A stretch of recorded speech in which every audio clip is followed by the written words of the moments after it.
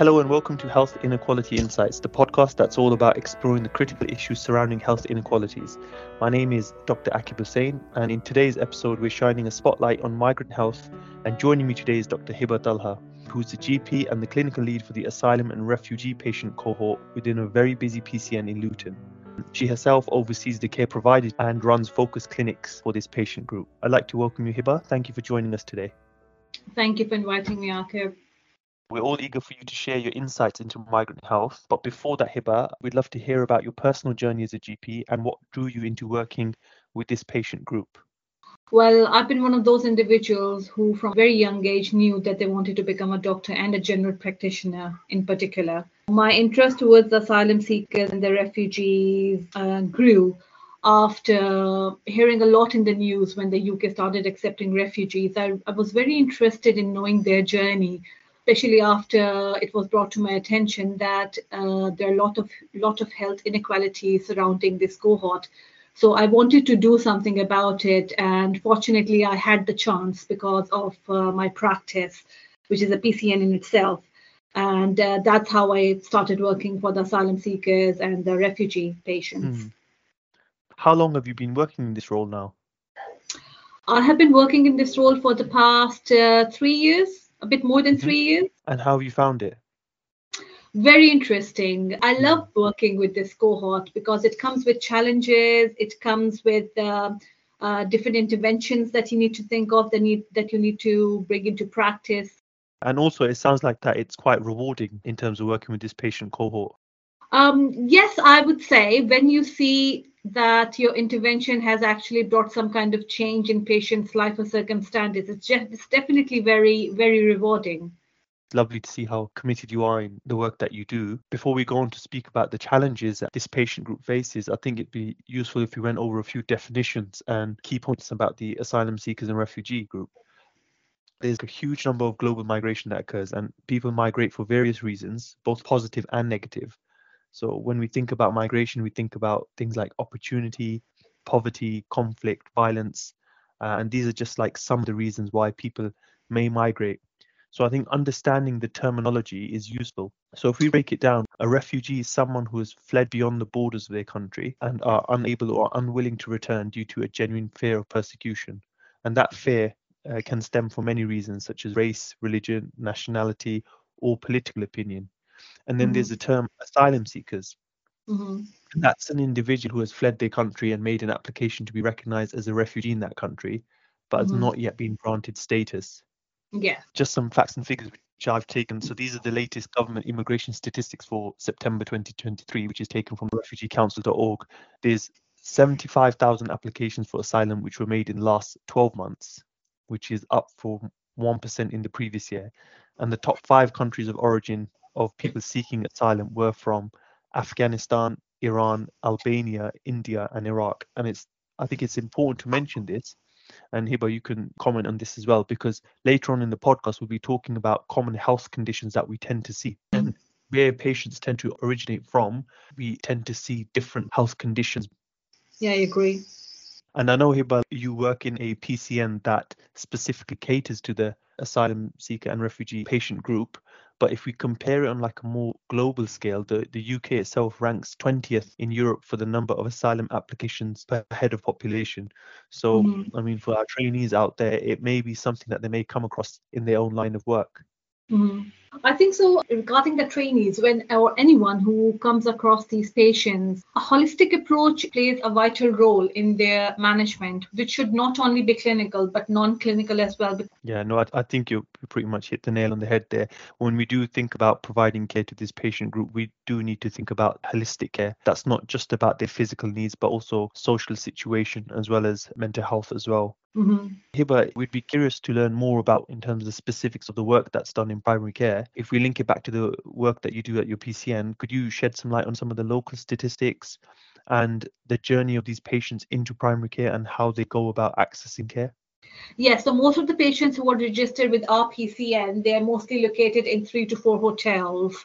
So in the hotels, they generally have a key worker allocated by the Home Office who provides this information to them. The key worker aware about our PCN that we are looking after the asylum seekers, so they automatically encourage them or let us know, and we start the registration process for these patients. Once they're registered with our practice, they are brought in for baseline blood tests, and we take into consideration about the different demographics, and we try to include some diseases that are prevalent in those countries as well as a baseline blood test for them, which is followed by a GP review, which is normally myself. And I ask them about their journey, what happened, what kind of inequalities are they facing there, what kind of challenges are going on.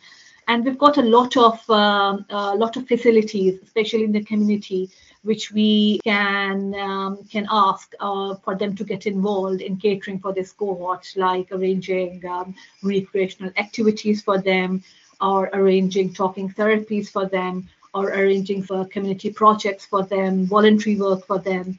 So I have come across quite a few organizations who are basically working on non-profit organizations, I would say, who have been specially developed to cater the needs for the asylum seekers, providing them with clothes, providing them with foods, providing them with blankets in the winter. Are these non-profit organizations based locally within Luton?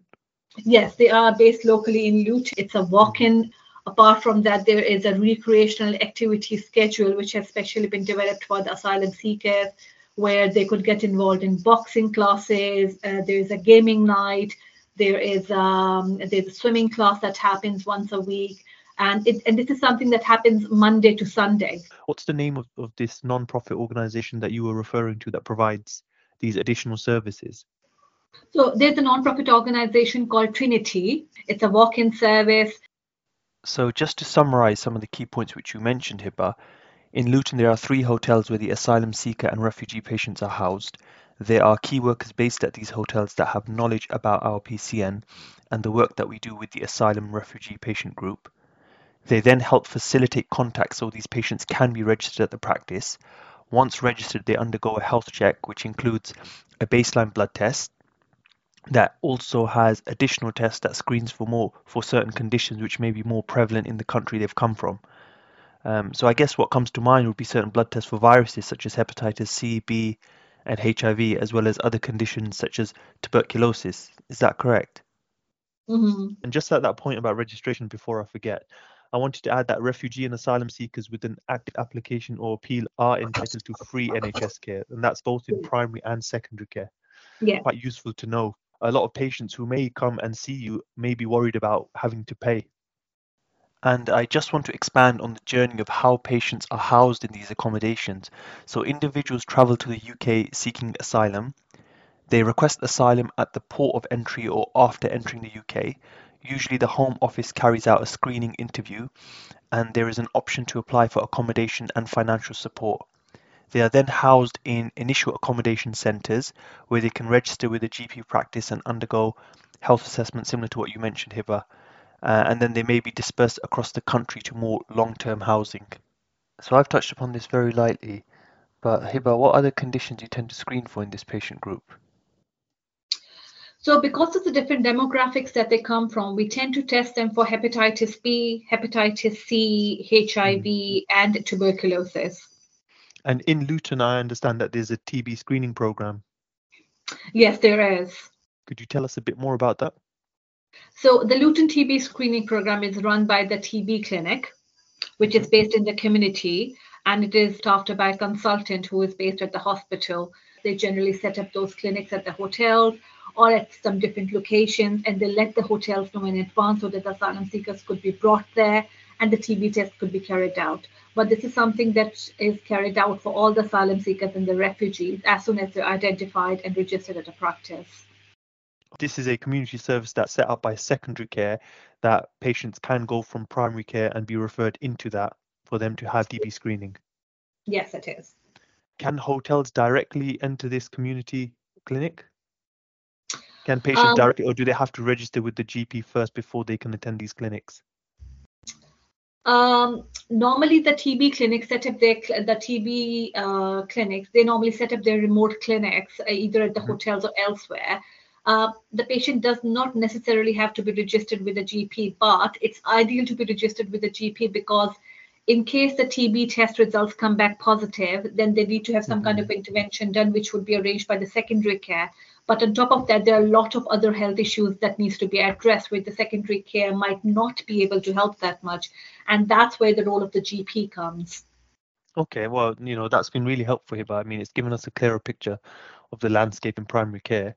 I'd like to just ask if you can share some insights into the specific challenges that these patients encounter, namely like accessing care, and equally the challenges that you as a healthcare provider face in delivering this care to them. I think the biggest challenge that the asylum seekers and the refugees face after entering this country is the language barrier. And I think that this is the biggest challenge that they face. And after that, there are a lot of health inequalities that surround this cohort. With them is the follow-ups as well. For example, if because they most of them are residing in a hotel and they get minimal amount of money from the government, if they need to be brought into the practice, normally a taxi service or a transport service is arranged by the hotel, but that generally needs some time in advance before it could be booked. Mm. So you can't bring them on the same day if there's something going on. And that sometimes has resulted in home visits where I have gone to them and seen them and catered their needs basically. So yeah, these are some of the challenges. Yeah, language barrier is something to take into account as well as the difficulty in navigating the UK system and the NHS. Also, just to add to that, when we are thinking about the challenges that are faced by this patient group, it's important to look at the whole picture. Health issues may be caused by experiences prior to leaving their country, the journey to the UK, or after arrival in the UK. And for many, the journey itself involves crossing the channel in small boats, which carries risk and causes trauma, as there's no legal way to enter the UK just to seek asylum. Yeah. And as a result, these individuals may develop post-traumatic stress disorder or other mental health conditions.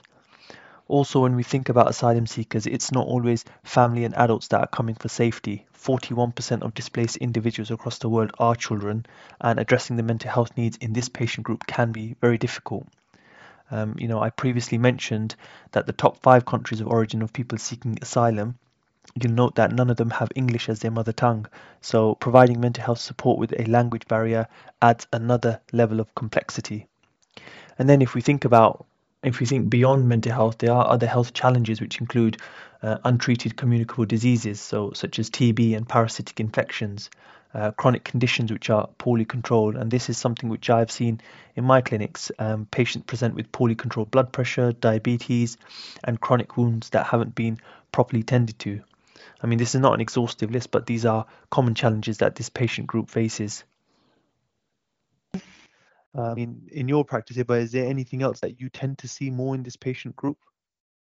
There are a lot of things. I mean, most of the things that they present with is related to their journeys have basically impacted not only on their physical health but their mental health as well. Yeah, I mentioned about post-traumatic stress disorder, but it's also important to consider other mental health conditions such as depression and anxiety, and those that may not have been diagnosed yet due to difficulties in accessing care in their home countries. I think it's also important to note that just because these individuals have arrived into the UK, that their mental health improves. You need to remember that many would have left family and friends behind, which would result in ongoing anxiety and worries. Just moving on from that, I think communication is really important. Patients, they may be unfamiliar with the way the health service is organized in the UK, so they might be expecting direct referrals to specialties or secondary care without being aware of the strengths of a GP in terms of managing their chronic conditions. And I think Mhm. communication when they have that initial consultation with you is quite important to Mhm. have with them, just to help them understand how the NHS works and what is the purpose of primary care and how we go on to continue the care that they provide in secondary care. Yes.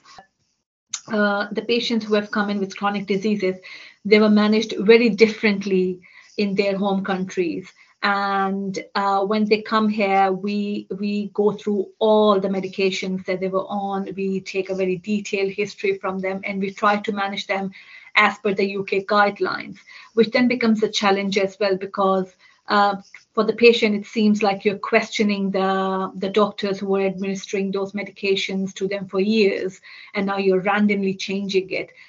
Yeah, that's why using an interpreting service to communicate is really important, so patients are aware of what is being done and why. And just to add two other things that I think is important to note. One is about screening, which HIV, TB, and hepatitis C.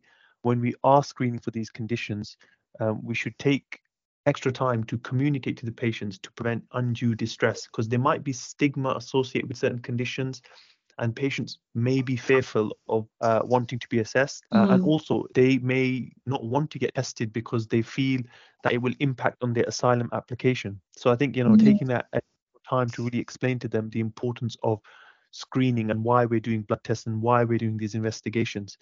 And Yeah. then the second thing I wanted to talk about was vaccination. Yeah. You know, in the UK, we have a vaccination program, but many other countries might not have a vaccination program.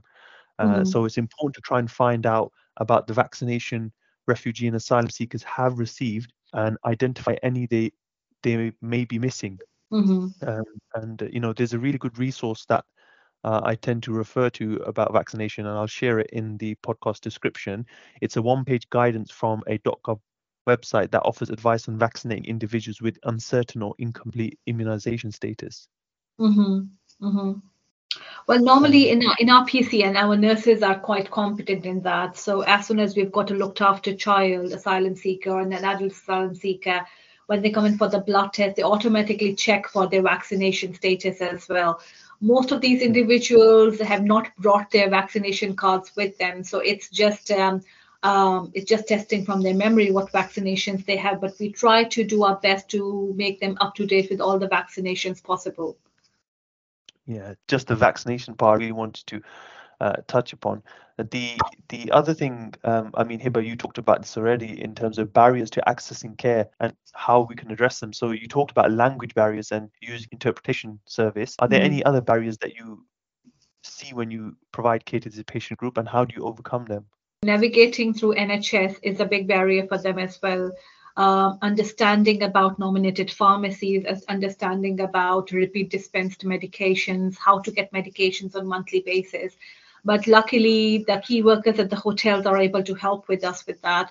Apart from that, we've got a key worker at our practice as well who helps us in navigating that information or making the patients understand that information because of the time limitations that we have in our consultations. Talked about the two main ones there. One is the language barrier and the use of an interpretation service, and Mhm. two, length of appointments. When you are providing care to this patient group, you have to factor in that additional time in terms of using an interpreter. So a 10-minute consultation may not be able to achieve much at all, and you might need to have a longer appointment slot for them. Yes. And another barrier that I was thinking about is a financial barrier. So asylum seekers, they are banned from working, and the Yes. government support amounts to just under £7 a day, and that's supposed to cover all basic necessities. And if you think Hmm. about it, I mean, £7 is not much at all. Hmm. So there is that low income scheme. Asylum seekers and refugees can get free prescriptions, dental treatments, eye tests, and that's using the HC2 certificate. So Hmm. patients are not aware of this. You can mention to them about the HC2 certificate. And also, I Yeah. think it's important to think about accessibility. I mean, if patients are being referred for community services and they have to get across town, they're going to have to pay transport costs. Yeah. So if they've only got £7 a day, a bus fare can set them back, so they may not engage with the service. So it's really important to think about that as well. Yes. Brilliant. Thank you so much, Hiba. It's been really great having you on the show today and for you to share your insights and experiences about the work that you do. Thank you, Akib. Thank you for inviting me. Not at all. Just as a final note before we wrap up, but you touched upon this as well, that actually you've been saddened some of the times when you hear the stories of these patients coming to the UK and the difficulties that they've faced. And I wanted to talk about exposure to disturbing accounts can be emotionally challenging, and it can lead to burnout as well as what we call vicarious trauma, which Hmm. are the occupational challenges for those working in situations when there is continuous exposure to victims of trauma and violence. And Hmm. I think it's really important to recognize and know where to receive support in helping deal with this. Yeah. So for trainees, I would recommend, bringing this up, bringing the issues up during your debrief sessions so you can be supported, and Hmm. for others to form a support network where you can support one another. And I don't know, Hiba, if you had any further advice about this. I agree with you on that. I agree with you on that, Akib. Initially, when I started looking after this cohort, I felt very overwhelmed because I thought that the story of one individual was the worst till I heard the story of the second individual and the third individual. And it actually made me feel very low, and it was affecting my personal life because I brought that home with me. And the Mm. difference could be noted by my family and later on by my colleagues at work. But luckily, I work at a very supportive PCN and a practice where I can easily reach out to other GPs if I need any help. And I confided in a few of my close friends in the practice who are GPs as well. And I was made aware about different organizations within the PCN who offers support to the GPs who are dealing with a lot of trauma coming from the patients and things like that. So I was lucky in that. Yeah, brilliant. No, thank you so much, Iba. I think it's really important to highlight that.